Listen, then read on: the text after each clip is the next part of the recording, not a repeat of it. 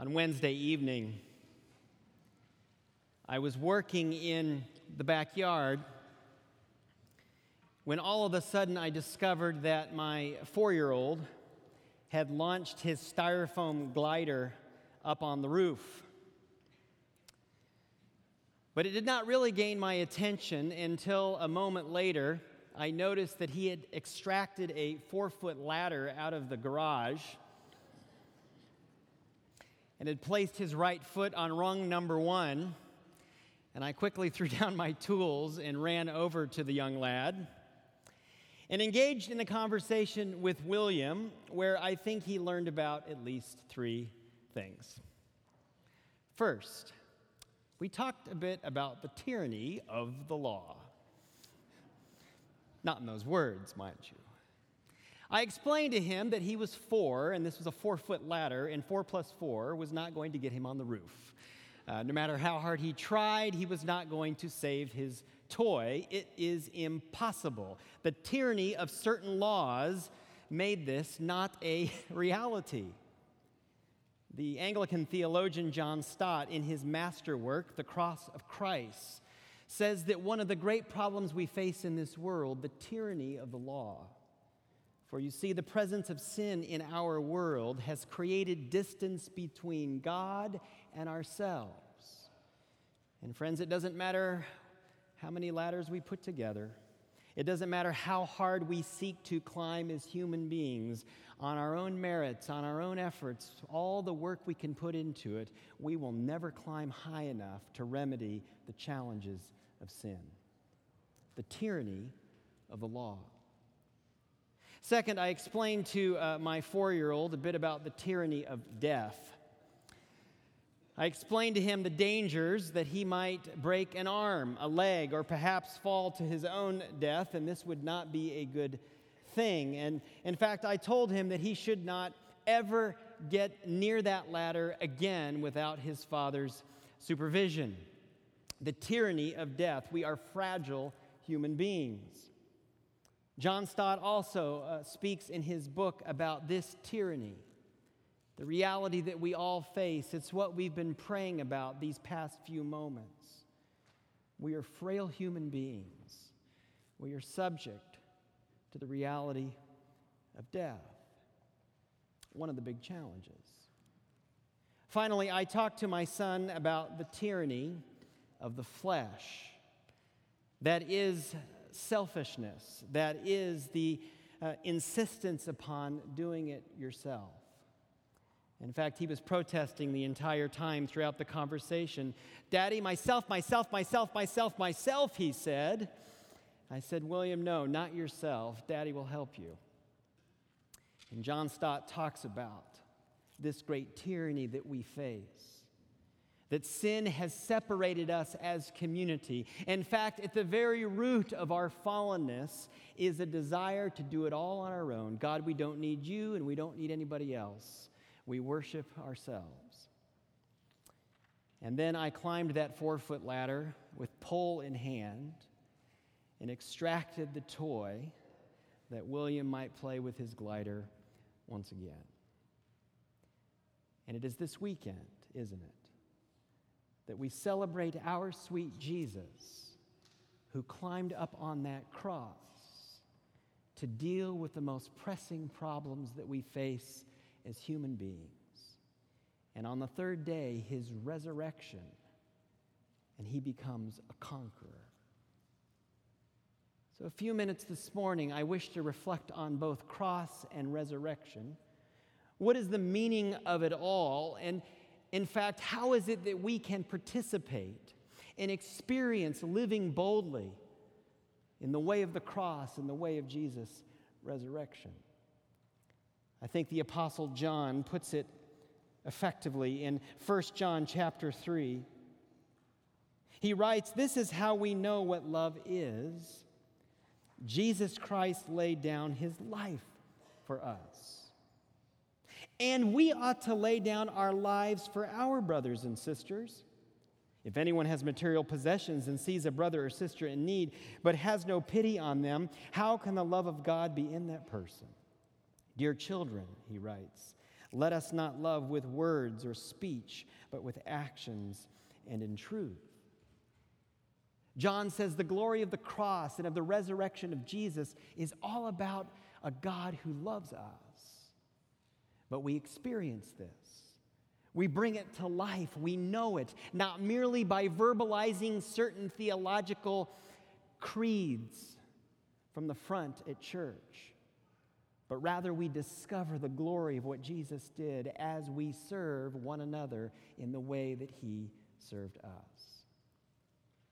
So how about the cross this morning? What about those big three problems that Stott proclaims to us? First, the tyranny of the law. We read in many places in the Bible things like this, Romans 8, therefore there is now no condemnation.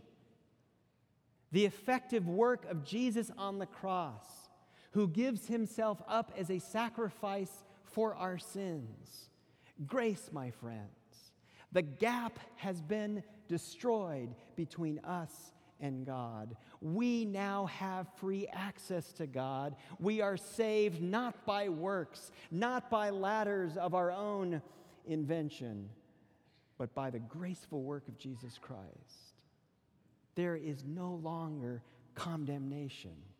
There is no longer a need for any of us to think that we must become perfect, or that we must create a perfect church or become a perfect generation. That is not how we are saved, but by the graceful sacrifice of Jesus on the cross and his resurrection. And so John says we are to participate in this graceful activity, triumphing over the tyranny of the law. I read recently about a local church congregation in a major North American city who has a unique ministry that I kind of like. Apparently, they go about town and they find parking meters that have expired with cars in those lots, and they plug the meters with coins. Grace. They defeat the law on the behalf of people in their community. Fantastic. I heard this week about someone who was celebrating the fact that the person in front of them at the Starbucks line had paid for all the beverages in the car behind. They were celebrating a price paid free of charge. I read this recently. I hope you can see it. This note was left. You do not know me, but I saw that you needed some tires for your truck. And I wanted to do something nice for a stranger because one day a stranger did the same for me. The receipt is in the envelope, and all you have to do is go by Warehouse Tire on 3rd Street and ask for Stephen Hodges, and they will put them on for free. All I ask is that one day you do something nice for a complete stranger. The price paid. Or how about this, our own Rogers Adventist School? I was in a meeting just a few days ago and learned of historic amounts of money given by the generosity of this congregation, paying the school bills for families and students who could not afford a Christian education. You see, we do not merely celebrate the fact that cross and resurrection give us eternal life free of charge. John says we are to participate in this very activity ourselves. We spread this sort of love, and in doing so, we come to know this grace, this great sacrifice of Christ in rich measure. Triumph over this great tyranny of the law. Second, how about the tyranny of death? We read in many places in the scriptures words like these, 1 Corinthians, death has been swallowed up in victory. The achievement of Jesus on the cross and the power of his resurrection from the dead mean that we can pray, as we have done this morning, with confidence about a great resurrection in the future. On this weekend, we tell the story of Jesus who lived, died, rested, and was raised. And so we can with confidence know that until his second coming, we live, we die, we rest, and then we are raised. Jesus has triumphed over death. And so John would say that we ought to participate in activities that are life-giving one to another. Perhaps you've heard of the pastor Lee Jung-rak, who lives in the city of Seoul, Korea. He and his family noticed that there were many babies left out to die, unwanted little human beings. And so they got an idea, and they put a hole in the side of their house and built this safety deposit box. A sign, you can leave your babies here. Many children placed in this box, one by a mother who included this note, "My baby, Mom is so sorry. I am so sorry to make this decision. My son, I hope you get to meet great parents, and I am very, very sorry. I don't deserve to say a word. Sorry, I love you, my son. Mom loves you more than anything else. I leave you here because I don't know who your father is. I used to think about something bad, but I guess this box is safer for you. That's why I decided to leave you here. My son, please forgive me." A safety deposit box, a kind of resurrection, saving the lives of little ones. Sometime this weekend, you should go on the website of the Carnegie Hero Fund Commission. This is where people are honored, men and women who have given their lives. Sometimes they survive, sometimes badly damaged, sometimes they literally sacrifice themselves, saving other human beings from certain death. Story after story of a kind of resurrection. But there's even simple things we can do to give life. I hope you like some of these pictures as much as I do. Here's a college student becoming a human bench for a lady who just needs to sit down in the elevator. This next picture, a biker who decides that someone needs help walking across the street. This next one, I think, is moving. Two co-workers at lunch, one who cannot read, illiterate, but the one who can read, reading to his friend. Or this one, giving water to someone who cannot take care for themselves. Or a final picture of a surgeon upon successful completion of a 23-hour heart surgery. What does it look like for you, for me, to give life?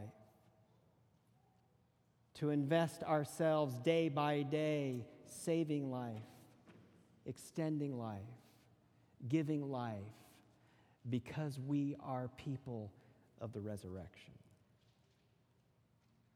Finally, there's the tyranny of the flesh, selfishness.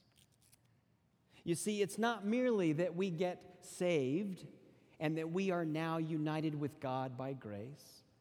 It is not simply that in the future we have the promise of a good resurrection. But people of the cross, those of us that are nourished by the story of the resurrection, seek to change things now. And so we fight our fleshy impulses, the selfishness that keeps us separated, that destroys community. I read recently about a survey of Americans. And this particular survey asked the question, what words do you most wish to hear? Number one, not surprising, I love you. Second place, I forgive you. But number three, supper's ready.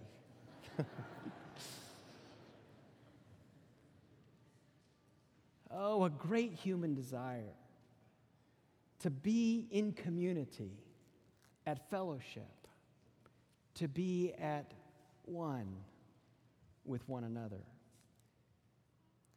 Not long ago, I was noticing something that the John Bon Jovi Soul Foundation, yes, I'm referring to the rock and roll phenomenon John Bon Jovi. He has an amazing foundation that does good in the world, and one of their ministries, the creation of the Soul Kitchen Community Restaurant.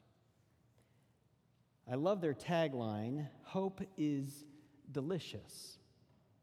On the menu it reads, "Our vision here at Soul Kitchen is to serve healthy, delicious, and when possible, organic meals. At Soul Kitchen, you will notice there are no prices on the menu, and you might have been seated with someone you don't know. Customers pay the minimum donation or volunteer in some way to earn a dining certificate for a meal." And here are some of the pictures of a table and the restaurant at one of their locations. But I want to read to you, word for word, their manifesto, which appears on each menu. I think it's powerful. First, all are welcome at the table. At the Soul Kitchen, a place is ready for you if you are hungry, or if you hunger to make a difference in your community. For we believe that a healthy meal can feed the soul. Second, happy are the hands that feed. Those who volunteer are guided by Soul Kitchen staff through their tasks. Volunteering at Soul Kitchen can lead to qualifying for job training.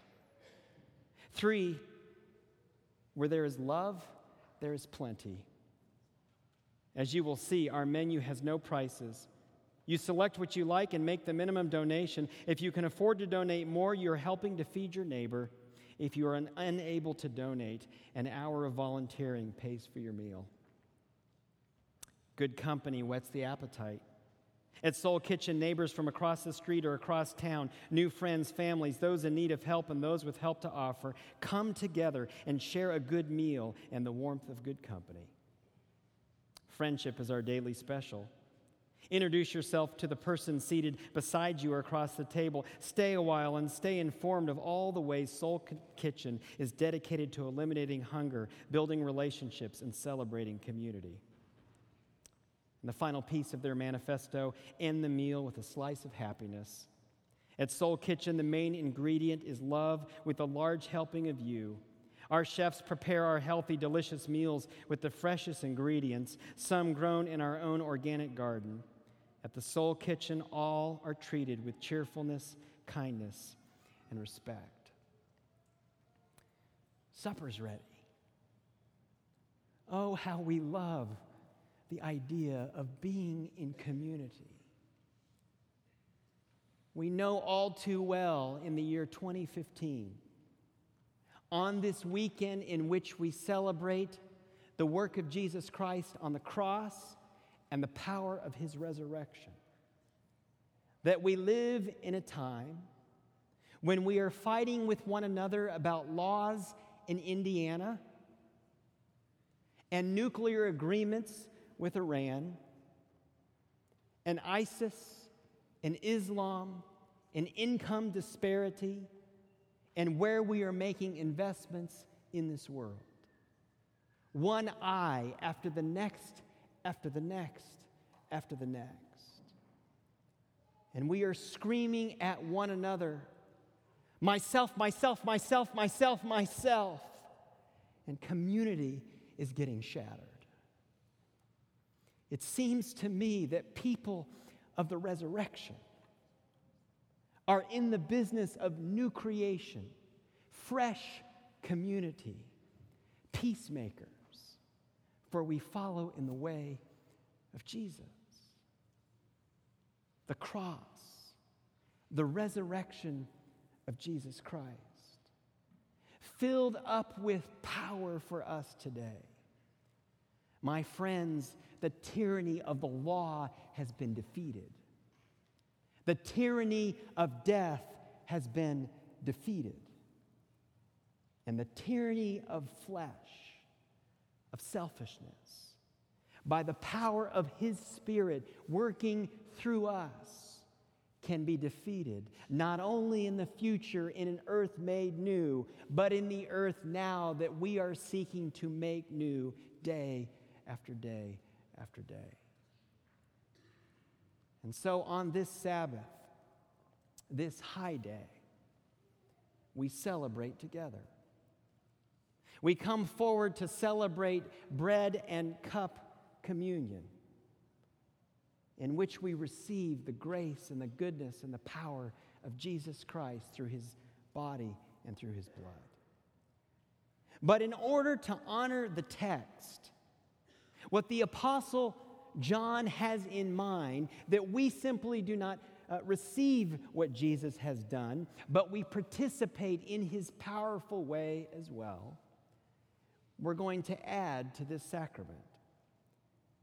Now, if you are a member of this church, you know that we usually finish the worship service on a communion Sabbath by giving to our benevolent fund at the back doors, which benefits members of our church who are in need.